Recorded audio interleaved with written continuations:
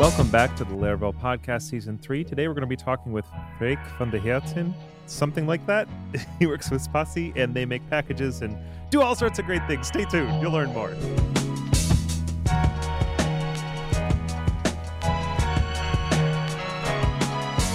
All right, real quick note going into this episode. I just moved offices and I only noticed after moving that the movers bumped the gain knob on my audio. So it's not going to sound great. I apologize ahead of time. But don't blame Michael. It's not his fault. It's my fault. Sort of the movers, but mainly just me. All right, let's get on with the episode. All right, welcome back to the Laravel Podcast Season 3. This is a season where we learn about all sorts of amazing people. You may have heard of them before. You may not have heard of them before, but they're all absolutely incredible. And if their name is not English, then I also mangle it terribly, and then they fix it up for me. Today, we're talking to, Freek van de Herten, something like that, who is one of the leads. Yeah, you're going to do it for me in a second, and then you can grade me on how well I did. And you're also going to have to grade me on how well I do the name of your company, because I have been told that I say it wrong. So Spatie, which apparently is close but not quite right. So that's a company. They make packages. They do open source Laravel stuff, all this kind of stuff. You've seen their open source packages, you've viewed those packages, you've seen his blog, you've seen him on Twitter, all that kind of stuff. So the first thing that I'm going to ask him to do is first, say his name and his company's name right. Second, grade my pronunciation and see if he can make me do it any better. And third, ask the first question we always ask, which is, when you meet people in the grocery store, how do you tell people what it is that you do? Okay, let me pronounce it just right. My name is Freek van der Herten. I work for a company called Spatie. And I would grade your pronunciation like 8 out of 10 or 9 out of 10. So it's pretty good.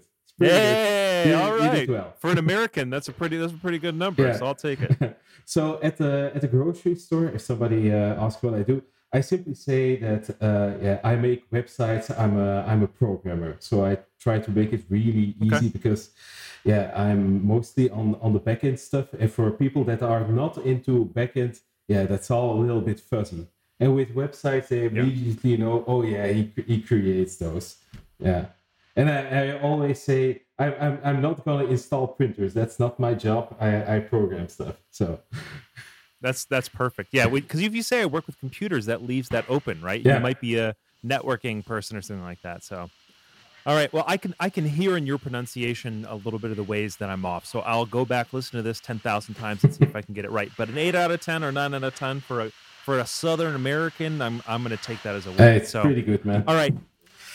Yeah, so I mentioned this real quick, but Spatie, whatever it is, they have 10,000 packages. Some of our questions are going to be about all the Laravel packages you have, a little bit about your tweeting and your sharing of content. But of course, if anybody doesn't know who he is, just check him out. So I also don't know. I know that I asked you personally, and I know that your Twitter. I know where your Twitter handle comes from, but not everybody else does, and I don't actually know how you pronounce it. So tell us your Twitter handle, where it came from, and how you actually say it in your mind. Well, my Twitter handle is Freek Murze, and it's actually a very good question where it comes from. Freek is just my first name, but I have actually 3 names, and that's not that uncommon in Belgium. Most people have multiple first names, and mine are Frederik, because Freek is just a nickname actually. My second name is Georgette, and the third name, which is a very special name, I don't think anybody has it now. It's Murzeflus, and Murzeflus is a name given by my parents, and it's an emperor. It's a Byzantine emperor. Because both my parents are lawyers, and when they had me, there was this law in Belgium that you had to pick the name of your child from this big list of names that were approved, and they want to see what the city clerk would do if they just pick the name out of history that is not on that list. So they picked the Murzeflus. Rebels. I love it. And the clerk didn't say anything, it just wrote it down. So did that nice. Nice. Very cool. And it's funny because I've also passed it on to my kids, so they also have like Byzantine emperor name. So I love it. That's awesome. It's funny because when I first looked it up, I was like, oh, Murzeflus. but it sounds a lot more regal when you say Mursefus. Yeah. All right, so that's your Twitter handle. So go follow him on Twitter if you don't know. He's got a newsletter and a blog.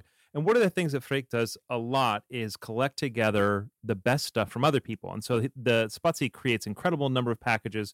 Quite a few of them are original content. But one of the things they also do is they take stuff that other people are doing and they package it up together in a normalized way. So if somebody says, here's a thing on Lyricast or here's an idea or something like that, they will often make a package around it. And Freek both writes his own articles and the people at Spatie write their own articles, and then they also collect together links to articles from other people around the community. So they're both creators and curators, and that's something that's kind of they're known for. So if you haven't seen them, go check out that stuff that they're doing. Okay, that's fun. Moving on. When did you first get access to a computer? In what context, and what was your interaction with that computer like?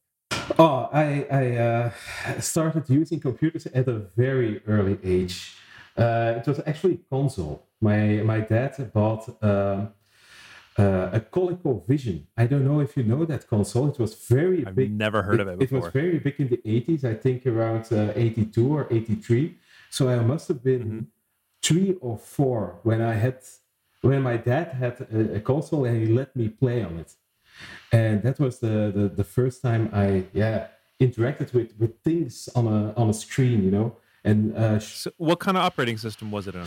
I don't know. It's a game console, so it only gaming console. Yeah. It only had games on it, and that was the first time I interacted with something and saw something moving on a screen. Got it. Now, shortly after that, I think 2 years after, we got our first computer in the house, which was, I think, it was definitely a Macintosh, and I think it was an SE model. Okay. It's one of the first models. So my dad was a little bit of a computer freak, and he wanted to buy this new stuff. So I started out with like System 6, I think it was, on Mac OS. Mm-hmm. And I started. There was a program on there called. Maybe some people know it, called HyperCard, which was I've heard of it. It's a very simple application, which makes it very great. It's just like this stack of cards, which you can programmatically do stuff with it. You can say, if somebody clicks here, go to card number 3. If somebody clicks here, go to card number 5. So I started doing, and if you click here, play a sound or display this image. So I made my first, I don't know if I can call it computer programs, but I made my first projects with that, like little games like that, you know? Yeah. So that was. It's funny how different Mac and PC are, because I know about HyperCard. I saw it in school, but I never worked with it. But my first one was BASIC, and it was probably around the same time period. I mean, I guess I was 6 or something, so I was around late 80s, early 90s. Yeah. And it was such a different experience. I was learning syntax and code and able to do almost nothing, whereas with the Mac, it's giving you this like visual interactive system, and it's like such a difference even back then of what you're getting from each of them. So yeah, because at the school we had a Windows computer or a Windows 3.1 computer, but the Windows subsystem, that was just a shell. You had also MS-DOS behind it, and when I saw that, I thought, what is this? I'm going back in time with something way better at home, you know? You have this thing like a mouse on there, so... Yep. So that's interesting. So that was fun. So I've always been busy with computers and creating my own little things on it. So did your interest kind of keep up through school? Did you always think of yourself as a computer person, or? Yeah, I always knew I want to do something with computers. You know, I studied IT as well, so I'm one of the lucky ones that at a very early age I knew I wanted to do this. You know, but IT is very big, so I did a lot of things on my computer as well. At one point, I also did some sound recording, some songs, because that's another passion of mine. I'm also busy with music. I have my own band. Okay. And you gotta tell us more about that in a second. Yeah. So way before Laravel was there, when I still had time to do other stuff, I created music as well, but that hobby's a little bit on the background right now. You know what? I actually am going to pause there. What musical instruments do you play? And were you also? It sounds like you were also recording. Were you doing like mixing and mastering, production, and everything? It's just recording stuff and a little bit of mastering, but I'm not really good at it. You know, my musical taste is a little bit lo-fi. So what I recorded was lo-fi as well. Yeah. So I started. My first instrument was, I think, the saxophone. When I was like I think 10 years old, I had to do that for my parents. Yeah, you have to do like musical school, but I didn't like it that much. You know, I think the first 2 years were okay, but then I wasn't interested in the saxophone anymore. I tried to pick up the piano and did a year of piano, and then I learned guitar myself, and that's an instrument where I stick a little bit by. So. In all the bands that do you play acoustic or electric more? Sorry, go ahead. It's more electric these days because I play in a band, and I have my electric guitar installed there, so I do that more. I do a little finger picking at home. I have an acoustic guitar here, but it's not as much as I used to. What style of music do you play? It's a style called krautrock. I don't know if you know that. I don't. You're gonna have to send me the link later so I can put it in the show notes. Well, it's like this. It's my favorite kind of music. It's like house music, like dance music, very repetitive, but with guitars instead of electronic instruments. So some good bands that you should check out from the territory. It was like very big in the 1970s. There are bands like Ken and Noi, and the ideas behind those bands revolve around with how do you say that in English? Can we keep things interesting with the least amount of notes, you know, with 3 notes? Can we do it just by repeating them?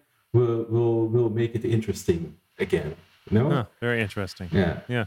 And that's like an aesthetic that I really like the simple things, you know, the functional things, not too many whistles and bells with it, but just functional, pure, straight to the point, you know? It's funny because when you said repetitive, the first thing I thought of was jam bands. And a lot of jam bands are a lot of noise. You got 20 people on stage, but they're very repetitive. And they're not interesting to me because you get the same, everybody's playing the same noisy notes over and over and over and over again. Yeah. So it seems almost the opposite, at least in my very judgmental perspective, where you're trying to have very little noise, but actually keep it interesting. So yeah, I'll send you some interesting pieces to you. I'll put it on the show notes, everybody. I've recently listened again to a few versions of a piece called In C. I don't know if you know it. It's like a musical piece. I can't remember the author right now. It will go in my mind in a few seconds. And it's like 18 melodies of music, and it's like 20 people playing them, and there are a few rules around it. It's when somebody plays like the 4th tune, everybody still on the first tune should skip to the second. You know, there can only be a gap of 2, and then you go slowly to the end. And it lasts about like an hour, and it are very simple melodies, but they interlock very, very well together.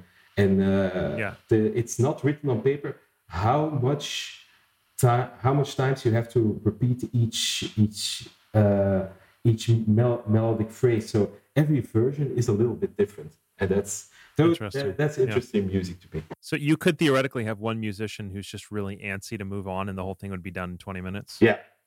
Yeah. Very interesting. That could be the case. Yeah. Everyone's glaring at that one guy. There are like hundreds of versions of that, but they're all amazing. Very interesting. Okay. Like I said, I'm gonna get him to write all this down for us. Links in the show notes later. Yeah, sure. I'm super interested to learn about that. So you said you don't do as much music now? Is that true? Yeah, that's true. Did I hear you right? Or? Yeah. Okay. Yeah. So when I was a little bit younger, I think when I was like around 20s, then I had a little studio in my own apartment, and yeah, I recorded lots of songs. That was my main hobby then. Nowadays it's programming, but then it was like every moment of free time that I have to record stuff. I have to experiment with stuff, which is I've sometimes I listen back to those recordings like every 5 years or something, and I'm still a little bit proud. Hey, that's something that I accomplished. You know, that's cool. Yeah, I spend that much time. I got that good, even if I couldn't do that right now. That's still something I did. Yeah. Absolutely. All right. Well, I want to ask you more questions about that, but I also want to get to the end as well. So, all right. So when you first got into that, you said you had access to those Windows computers in school. So what did your school education look like? At what point did you start getting more than just kind of typing lessons? I think when I was like 14 or 15, we had lessons in a thing called Isolab. I don't know if that is a well-known program or not, but it's something we teach at school, and it's basically like this grid, and there's a car in it, and there are certain obstacles, and you have to write an algorithm to let the car reach a special end spot. And then I want to do that now. And it's like something to exercise things like loops, like memory, like and or not kind of stuff. And that are the first things that I learned to do.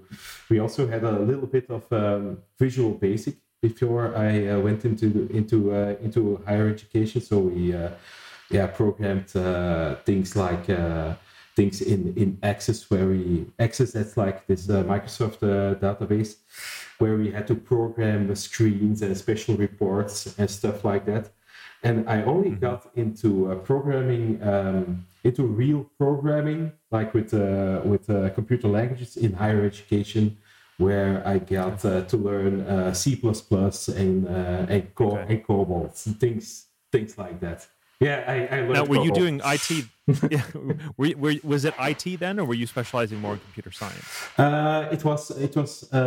I don't know how you say it in how you translate that thing that I studied in English, but it's focused on practical IT. It's okay. But it was like in 1989 that I studied higher education, and internet wasn't this big like it is now. And we didn't have any lessons on HTML or the web. It was all on this like enterprisey kind of stuff that we had to learn, like Java, like C++, things like that. Yeah. Huh.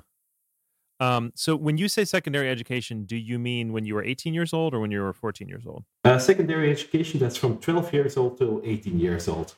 And when got it. Okay. And when you're 18 years old, you go to higher education. Some people go to most people. So even in 12 to 18 years old, you were able to specialize, because in the U.S. in 12 to 18, you just do whatever they tell you to do. There's no specialization or anything like that. Yeah, there are. So you were able to kind of focus on a certain track. Yeah. You can from 12 years old, or I think from 13, you can really pick your direction if you want to. Do like a language kind of education, like a mathematical based education, like an IT kind of education. So you can make a choice there a little bit. Okay. Yeah. So when did you? Oh, go ahead. And of course, when you're 18, then you have much more choices, so that you can choose basically anything that you want. Okay, so where did you go after secondary education then? So I did my secondary education in my hometown, which is a small town in the northern part of Belgium.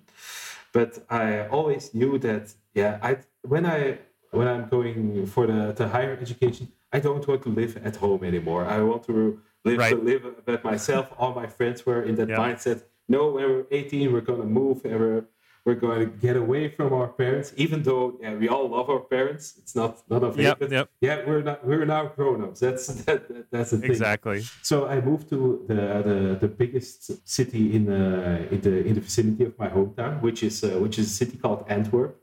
Okay. Where I've lived for a long time, and Spatie is still based there. And I went to school there, and I lived all my student life in the city of Antwerp. So Okay. That's actually one of the only cities I know there, so that's a good win for me. I can act. I'm nodding like I've actually heard that before. That's good. Go me. You should come to Antwerp. It's a beautiful city. I would love to. Yeah. Yes. It's not that far from Amsterdam.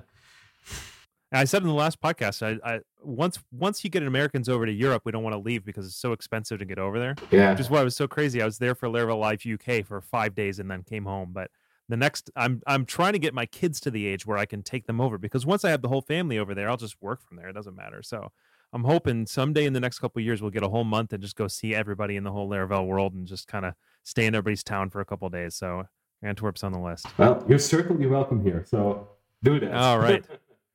I won't get booed out of town. That's good. Okay, so you went out. So what did you study? Was it continued practical IT, or was it something different when you went into higher education? Yeah, that was practical IT that I studied. So that were the more enterprise stuff things that I learned there. Yeah, the things like C++, like some math was still there. Like things like analysis. How do you cope with a big project? And looking back at it, I really like what I was teach there, but a lot of the things that I learned there after the years, I thought, what they taught me was a little bit wrong. I was going to ask how you reflected on your education. So is there more you can say about that? Is there broad strokes you can make about what was good and what was bad? Yeah, so something that it's really struck with me is in one of the first lessons I was taught, and I did that like for years. It's like it's a very practical thing. A function can only have one return statement, and that fucked my career up so bad, you know. Yeah, I believe it. Enlightenment came only 10 years after. From hey, we can. It's actually better to have early returns, but things like like object calisthenics, I don't know when those ideas came, but they certainly weren't taught at school. So I'm skipping ahead 10 years now, but there was a time that I thought, man, I really wish that there were a few teachers back then that knew about the stuff that I'm learning now, because there is much more than the stuff that they taught me. It's not all bad, you know. It's not all bad. They taught some good stuff as well, you know. With the things I learned there, I landed my first job, which was something I didn't expect. I was like a COBOL programmer for 7 years or something like that. Okay. And I still remember when I was at the job interview, and they asked me, "So what do you want to do?" And I said, like anything except COBOL. and and then they gave me COBOL, and I did it for like 7 years, but it was kind of fun to do it. It was I worked for a major bank. Maybe you know it. It's called ING. I think you have. Yeah. I used to have or maybe still do. I don't know. For sure. I think they're operating in America as well. And I programmed COBOL there for the mainframe. So we did like the financial stuff. So it was kind of important what we did there. And I still look back very fondly to that period, because I had very good colleagues there. And we could do amazing stuff, even with like an old language like COBOL. We could really do we really could program some nice solutions. And sometimes I miss the scale a little bit of programming in that way, because that's like for like 1/5 of the country as an account on ING. Yeah. And that's kind of fun to work on. on such high scale things. I know we're getting ahead of ourselves just a bit, but I asked this of JT as well.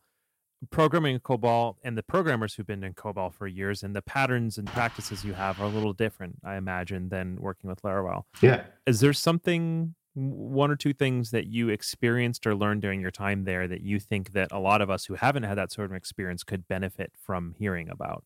Any practices or any maxims or any sayings or, testing patterns or anything that, you experienced there that you wish more people knew about? Let me think.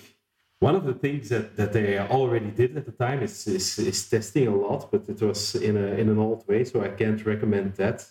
Okay. I think what sticks with me most from that time is not a technical programming thing that we did, but the team we did it with like the communication between the team, and we were within the firm. We were one of the first group that wrote like standards for ourselves. We're going to name variables like this. We are indenting our code a little bit like that. We're going to use prefixes for that. We're going to use suffixes for that, which was really beneficial. And that's something, we do at our company, at Spatie now as well. And that's something I think a lot of people could learn a little bit from, just to have some guidelines and be very how do you say that in English? I can't remember the word. Just do everything always the same. Consistent, Consistent. Keep consistent. Things like using like a dash or an underscore when you case things. They seem like, hey, this is not important, but it's actually very important when you work in a team. Yeah, I totally agree. Yeah, and that's something I picked up with working in a good team at ING. Very cool. All right, so you got a job at ING right out of higher education, right? Yeah. Okay, so what made you move, and where'd you move to? Well, that's a good question. So when I was working at ING for a couple of years, there were plans to split up the branch I was working in. So I worked in like the insurance branch, and ING sold it off to another company. So it became apparent that our team had to split and to move to different cities. And at the time, I didn't want to move cities, So I went for another job in Antwerp, another company that also does COBOL. But I was a little bit shell-shocked there because at ING, because I worked there for so long, I had like this network of people, and I could get things done. I didn't have to follow the rules. I could cut some red tape. But at that new company, I didn't have a network, and it was so very frustrating for me that I couldn't get any things done. Now, at the time, I also had a band with a friend of mine called Willem, and Willem he just started this little company called Spatie. I was going to say I've heard that name before. And he was doing everything by itself. Everything by himself.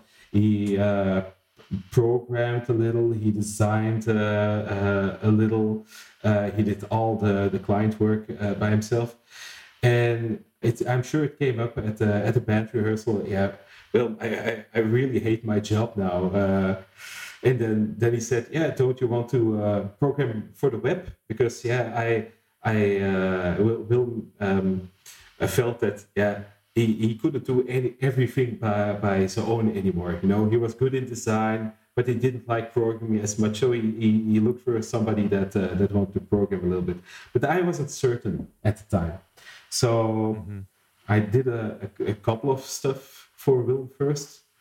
But there's no way to sugarcoat this. Because I was so bored at my job, I started just creating websites at my job itself, because I had basically, this is the honest truth, they didn't give me enough work, so they gave me an assignment. Yeah, this is your assignment for a week, and like after 2 hours it was done. So I report that to management. Give me more work. Yep. And they didn't give me more work. So I started programming for the web and learning stuff for the web. And after a half a year or something, I said, yeah, this is silly. I'm just working for myself at this job. So yeah, I'm just gonna quit. And then I started working for Spatie. What's your official role there right now? I'm, I guess, the lead developer there. Okay. Although I don't like the term a little bit, that's what we tell people that we meet. Freek is our lead developer. So I still do a lot of programming day to day myself, but I also help my colleagues getting things done. I don't like the thing about the leads. With the term lead programmer, the thing that I don't like is like, this is the one that makes all the decisions and does all the cool stuff, but I don't see that as my role. I have to help the other people getting their job done. So that's an important factor of the things I'm doing day to day. And there's also a little bit leading the company a little bit, because I'm a partner there. So there's a lot of corporate stuff I need to do there as well. So yeah. But the best days. How many people aren't? The best days are the days that I can program myself. So yeah, I totally feel you. How many people are in your team? We're now with 7 people. Okay. So the two of you, is it 5 programmers, or are there any non-programmers in the team? There are now two non-programmers. Oh, actually, we're with 8. We had a new hire like 2 weeks ago. We're with 8 now. Congrats. Thanks. We're with 5 programmers, 1 designer, and the rest is project manager. So they handle like client stuff. Right. Yeah. Okay. But our heart is in like programming bigger Laravel applications now. So we started with like smaller CMS kind of sites, but we moved on a little bit to the bigger things. That's also a story in itself, really. Which I don't know if we're gonna have time for, but I'm actually very curious about that story. But I have to pause this one time. Is there a t sound at the end of the name of your company or not? Is it purely just Spatie? Yeah. Sometimes I hear a little T and sometimes I don't. So no, it's Spatie. It's like your pronunciation for Spatie is like 10 out of 10. It's perfect. It's good. Yeah. Just okay. Spatie. Yeah. Yeah. Spatie. Okay. See, I was saying Spatie for a while with like a T. So that okay. So Spatie. Spatie. Yeah. Okay. It's perfect. Got it. Perfect. All right. Now that's 10 out of 10. I got an 8 out of 10 my first time. You didn't even notice. So, okay. All right. So I do want to talk about your relationship with the company, what kind of stuff you all are doing, because I think that there's a lot of companies that do Laravel, and there's not a lot of companies that have public presence that are creating a lot of content and stuff like that. And so I think what I want to know is, let's not even talk about the company yet. Let's talk about you. When did you go from being a programmer to a programmer who had garnered a reputation as someone who created packages and taught stuff? How intentional was it? What did that transition look like? I mean, what was Freek being a programmer who did web stuff to being Freek being like a well-known teacher? What the shift between those look like? Well, it certainly wasn't intentional. I think like now 6 or 7 years ago, we were still, this is the time before we did Laravel. We were creating sites with like Zen Framework 1, CMS kind of sites. And I remember getting a little bit bored with it, because at the time the PHP world was becoming a little bit stale. I thought this was also pre-Composer. There was another ecosystem that attracted my attention, and it's really no surprise. That's Ruby on Rails. Rails, yeah. Yep. That's a story I share with a lot of people in our community, I think. So I created a few Rails sites, and I thought, we're ready to jump ship of PHP. PHP is done. But then Composer happened and Laravel happened. So we started doing Laravel sites. And in Zend framework, we had this whole CMS, a homegrown CMS build up, and I wanted to have that in Laravel. Now, I wanted to do it a piece at a time, and at the time there was this guy called Jeffrey Way. He started Laracast, and Yeah, this little site. yeah, this little site, very small, and he put out a video how to use Travis and GitHub together. And my mind was a little bit blown that you could just run your test and see the interface of GitHub if your tests were passing or not. And the lesson of Jeffrey was also around package development. And I thought, yeah, no, I want to do that as well. So I'm going to try to write a package. And I think one of the first ones was, I think, the geocoder one, which is a wraparound the geocoder service of Google. Or it was Browser Shop maybe, which was a package that used Phantom JS to create a screenshot of a web page. And yeah, I put that out, and yeah, some people liked it, which was like mind blowing to me. There's somebody here that did a pull request to fix a typo. Wow, this is right. This is really awesome, you know. Right. So I thought, yeah, I have to write another package. And when I took a look again at the Zend Framework 1 CMS, I saw, yeah, there's MailChimp in here, there's Google Analytics in here, there's something called the media library to handle assets. And I thought, yeah, these are all packages. Maybe I should just I should all package them up for Laravel. So yeah, it wasn't planned, but I spent the next 2 or 3 years just doing that, putting that out, repackaging. Just repackaging the old Zend Framework Zend Framework 1 code to like modern packages with all the stuff I learned on Laracast. Now at the same time, I was still the only programmer at Spatie, so we were only a three man company. And we had like an internal platform. It was something Microsofty, I can't remember the name, where we put like interesting links on. And I was discovering so much interesting, good content on the internet, and I posted it there. But my two colleagues, like the project manager and the designer, was, we're not interested in like that deep programming stuff that you're putting there. No, we're interested in the ideas, but not in like the nitty-gritty details. So then I thought, hey, I'll just start a blog and I'll just put those links just publicly on there. This is the stuff that interests me. Maybe other programmers are interested as well.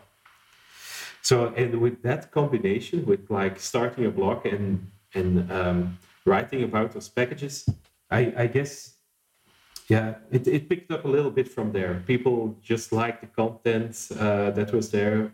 Both my own stuff as the links that I shared, and it only grew from there. So, but it certainly wasn't planned. Like like we're going to be well known with this. That wasn't the plan from the get go. Yeah. I noticed this initial commit on Browser Shot is May 2nd, 2014. So. Yeah, 4 short years ago. Yeah. So I did a lot in the past few years. Yeah, and I think that it really helps to have some kind of structure to work along. So the structure you're saying is, hey, you know what? I'm going to take this list of packages and I'm just going to work through them. And those sorts of structures that just give you something to work on next means you're never stuck asking the question of, oh no, what do I do next? You've always got something. You just got to make the time and put the effort in. So yeah, sure. And nowadays, and actually the couple of past years, the most packages get born in client projects. So if there's a client project that's like API heavy, then we create some packages to make API development a little bit more easy in Laravel. And I also want to mention, because I'm talking about me here a lot, but now it sounds like that I'm the only one creating packages, but my colleagues do a tremendous amount of work on that as well. I want to emphasize that the open source efforts are a team effort, so it's not me alone. Although I'm the most known one, my colleagues Brent, Alex, Sepp, Willem do also incredible stuff out there. Yeah. And actually, that's one of the things I was going to ask, because, we're always figuring things out on Titan. I mean, we give everybody 20% time. So quite a bit of the work that's done at Titan is done on those Fridays, but not all of it. Sometimes people are doing stuff in their own personal time. And you and I have talked a little bit about in the past about kind of what that looks like for you all, especially because you put out just such a prolific number of packages as a company. Yeah. Are you able to make that much time available, or are people doing work at night? And so you and I have talked about it, but again, let's imagine we have not. Okay. What does it look like for you, and what does it look like for the other people in the team? I mean, how much of this stuff are you doing during the day job, and how many hours are you and the other folks working in the evenings or even nights and weekends, I guess? Well, for the company, we always plan the stuff that we need to do on the Monday. We sit together and we say, hey, you're doing this week, you're doing that this week, and we only plan 4 days. So for the 5th day, you can do whatever you want, but that 5th day, that isn't a separate day. It's like the time in between. It's when you're bored with this project, go do something open source, write a blog post or write a package or whatever. So we have like 1 day a week for everybody that can work on this open source stuff. Now that's the theory. But in practice, packages get made in project time a little as well, because they're made for that project. Right. So it's a little bit hazy where to draw the line a little bit. Sure. And sure. I know that I spent a lot of time also open sourcing a little bit after the hours because I like it, and sometimes. Colleagues, when they have like this good idea or a good vibe, I notice that they too do stuff in the evening, even though that's really not required to do so. It's really because they personally like just because they're excited about it, like doing this. And I think we've made so many packages now. It's really not such a big effort for us now to work on a package, because we know what are the good things, the basic guidelines are for a good package. We know that we have to have tests. We know that we need to have like good documentation. We know how things like a service provider works. We have empathy enough now to imagine how people are going to use our stuff. So because we've done it a lot, it gets a little bit easier for us as well to do too. So people sometimes ask, isn't that difficult to invest so much knowledge and time in that? But I think for a company, it's kind of easy because it has grown a little bit in our DNA, Yeah. And if in a project, a colleague of mine comes to me, hey Freek, should I package this up? Default answer is if you can't do it, just do it. Just take a couple of hours, or if it's a bigger package, an hours of day, a couple of days extra, and just do it, because we will benefit from it anyways. Maybe not because we are going to attract clients with it, but the programmer making the package will become a better programmer. For Spatie, it's good because we have something in our package tool belt a little bit more. I always, when somebody takes an effort of making the package, I make sure that I mention the principal author of that package, which is not always me also on things. So everybody benefits with this, And I wish more companies would do this, because if you take some time to do this, it isn't hard anymore. It just becomes part of your workflow to do this. It's interesting because at Titan, we have a little bit of an inverse culture. People say, "Oh, we should make a package out of that." I'm like, "Are you sure that you want to maintain that for the next 4 years? Because if you don't, then don't make a package out of it." And I've actually talked people out of making packages because I know that they don't yet understand what the cost of being an open source author looks like. And it's not that I'm ever going to tell anybody no, but I am going to tell them make sure that you know that the burden that comes on the moment people have this package in their, in their 3 years out of date app, and what kind of, customer support, you're asking. And so I'm actually talking people out of it frequently. And what I'm more likely doing is somebody says something interesting. I'm like, have you written a blog post about it? Have you written a blog post about it? And there are also quite a few people who are like, yeah, Matt, I just put it on the list of 40 blog posts you should tell me I'm supposed to write. You're gonna have to start giving me more than one day a week to do these things. But no, I love your attitude towards packages. And one of the things we've talked about in the past is that, we need all kinds of types. And, like, for example, the packages we have at Titan, there's only, a few of them, and we maintain them back to Laravel 5.1. Yeah. And one of the things you've mentioned is you say, look, we keep up to the most modern versions. And if somebody else wants to fork it and make an older version, then they're welcome to do so. Yeah. And so, like, each group, each company, each author has like different things to contribute and to offer. And so I love the more people that are willing to make those packages, the more of a broad spectrum we have of people who are willing to participate in some way, shape, or form. There might be some company or person who comes along and their goal in life is to maintain all of Spatie's packages back to Laravel 5.1 or something like that. Who knows? So each of us is kind of contributing a different thing to the community. So yeah, sure. Yeah, the cost of being a maintainer is it's a high cost sometimes. It's good that you make people aware of that. For us, we carry the load as a team, so everybody does a little bit of maintenance, and we have the pleasure of having a lot of people in the community helping us out as well. We have, for every package, there are a lot of contributors there. So yeah, I'm pretty happy where we stand right now. And I've also learned to sometimes just let it go, Like 2 or 3 years ago, I wanted to have like the issue count as low as possible, the PR count as low as possible.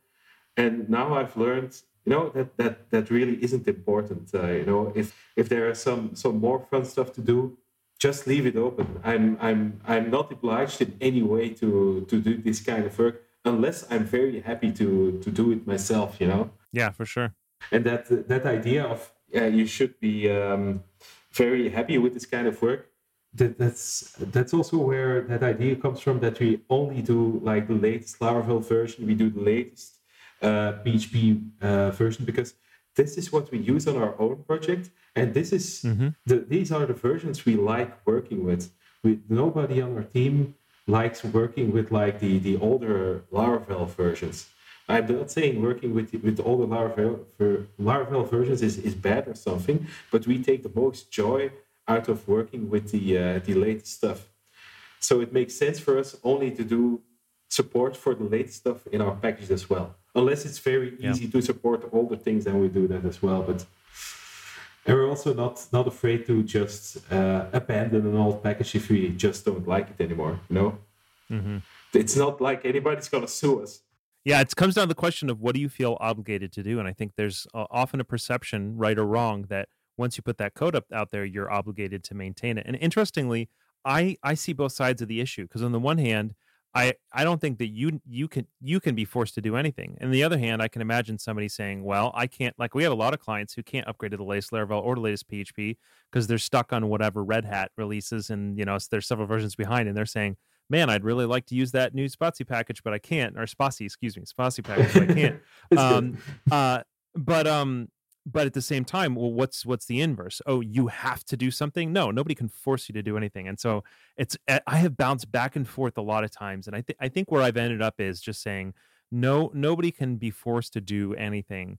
Each person needs to be honest about what they're planning to do, and also the world needs to allow them to change what their plans are if they change what their plans are. And as long as you're not manipulating or tricking people, then you're an open source contributor who's putting work out there in the world, and people can consume it. And if they're not happy with it, they can take the responsibility to fix it up. And if they're not willing to take that responsibility to fix it up, then it's kind of like, well, that's, you're getting free stuff, and, don't look a gift horse in the mouth, is an American saying there. So, so I'm very sad because I have to go home to take care of my kids, but I can't leave just on that note, because as always, I ask people in Titan what questions they have for you. I can't ask all of them because of my timeline, but I am going to at least ask you a few of them. So especially the ones that are the most esoteric. Number one, how many postcards do you get per month? We should get more. I think it's about like between 15 or 25, something like and that. And it's your packages are postcardware, which means basically what you ask people to do is if they use the package, consider sending you a postcard from wherever they're from. Yeah. So I assume that most people don't feel the pressure to send you like 5,000 postcards if they use your package, but you probably should at least get one postcard from each user. So listeners, if you've ever used a Spatie package somewhere, consider going and buying a postcard from your locale and sending it. They've got a thing on their website about it, a link in the show notes. But it sounds like that number should be a little bit higher. So let's all go chip in there to thank them. Thanks, man. The next random question, I don't even know how to pronounce this, so I'm just going to read the words in front of my face. Did Romelu Lukaku deserve the golden boot? Yeah, I think he does. Or Eden Hazard. Okay. That are two football players, if you don't know that. Yeah. I have no idea at all. There's a lot of people taking care about this, but I don't. So I'm not that big into football, but I did watch for the World Cup. That's when I'm interested in the Belgian team. And when looking at the Belgian matches this time, I was really amazed at what our player Eden Hazard could do. Did some amazing stuff. So that's your answer. That's your okay. All right. Several people asked this, but I feel like you're not going to have this list ready. So if you don't have this list ready, just say I don't have this list ready. But several people asked, what packages have you made that have been adopted into the Laravel core? I think none. Oh, really? I think that's in that list. Wait. There are none in the dependencies, but there are a few that were totally programmed into Laravel itself, like the I think Migrate Fresh is one of ours. Mm-hmm. That Taylor picked up on because we made it, and I think there's another one where if you in Tinker use a class name, that it can fetch the fully qualified class name. We packaged that up. Cool. That was actually that was the thing Caleb was doing, right? From Caleb, yeah. Very cool. All right, I didn't realize that got pulled in the core. Yeah, and that's in the core now. If you do open up a Tinker session and you do like one of the classes there, then it will try to get a fully qualified class name. So it's I like that. It's a joint Titan Spatie effort. Yeah, cool. Jose asks, which artisan commands do you use the most? I think Tinker. All day I use Tinker. Interesting. I have this package called Laravel tail, which can tail a log file. Yeah, it's the one that was pulled out from old Laravel, right? Yeah, it was pulled out of Laravel. Yeah. I don't know why, because it was such a handy thing, and I use that all day long. So I love it. Tailing stuff, and various make commands as well. So so nothing too special there. Yeah. All right. One last one. Marge asks, what was your most interesting challenge as a new developer? I think getting to know the best practices and communities, because it's so easy to just program a little thing, like a little PHP script, but how to do it well and how to structure it really well, that was really hard as a newcomer, to find good sources of information. And for PHP, I know my way around. I know where I can find good stuff, and I know where the good people are. But if I want to get that feeling again, I know I can try to do some Elixir stuff, or maybe even some JavaScript stuff, and it's like, I'm a newcomer all over again. You know, it's the difference between knowing how to do the thing and the best way to do the thing, right? Yeah, exactly. I totally hear that. Yeah. And it's comforting that in PHP I have the feeling that I can be happy with the stuff that I write. I'm always learning, of course, but it's difficult to have that in another language because you're so familiar and it feels so warm doing PHP. But I have to force myself a little bit to do some other stuff as well. You know. Yeah, I hear that. Well, as always, I can tell I could talk for hours on several of our subjects, but is there anything you wanted to cover that we haven't gotten to today? If I can make a shameless plug, Please go ahead. I launched my first software as a service project like half a year ago. It's called Oh Dear. It's like the best uptime tool out there. It can also detect mixed content when your certificates will expire. Things like broken links, you will get notifications from that. It's something I'm really proud of, and you should definitely check it out. It's at ohdear.app. Yep. And we will link all this in the show notes. I will make sure that's all available there. The pricing for Oh Dear, I'm trying to remember whether you did it based on the number. It's based on number of sites, right? It's based on number of sites and nothing else. Yeah. Yep. So your site could be massive. It could have tens of thousands of pages and you're not going to pay extra for it. So No. Yeah, definitely check it out. ohdear.app. We'll put this all in the show notes. And yeah, we're always down for the shameless plugs. You took your time to talk to us, so we got to give you some love. All right, thanks. All right, man. so if somebody wants to follow you, where's the best ways for them to go to do that? I think it's Twitter is a good way. So my handle is Freek Meurzen. It will be in the show notes as well, I presume.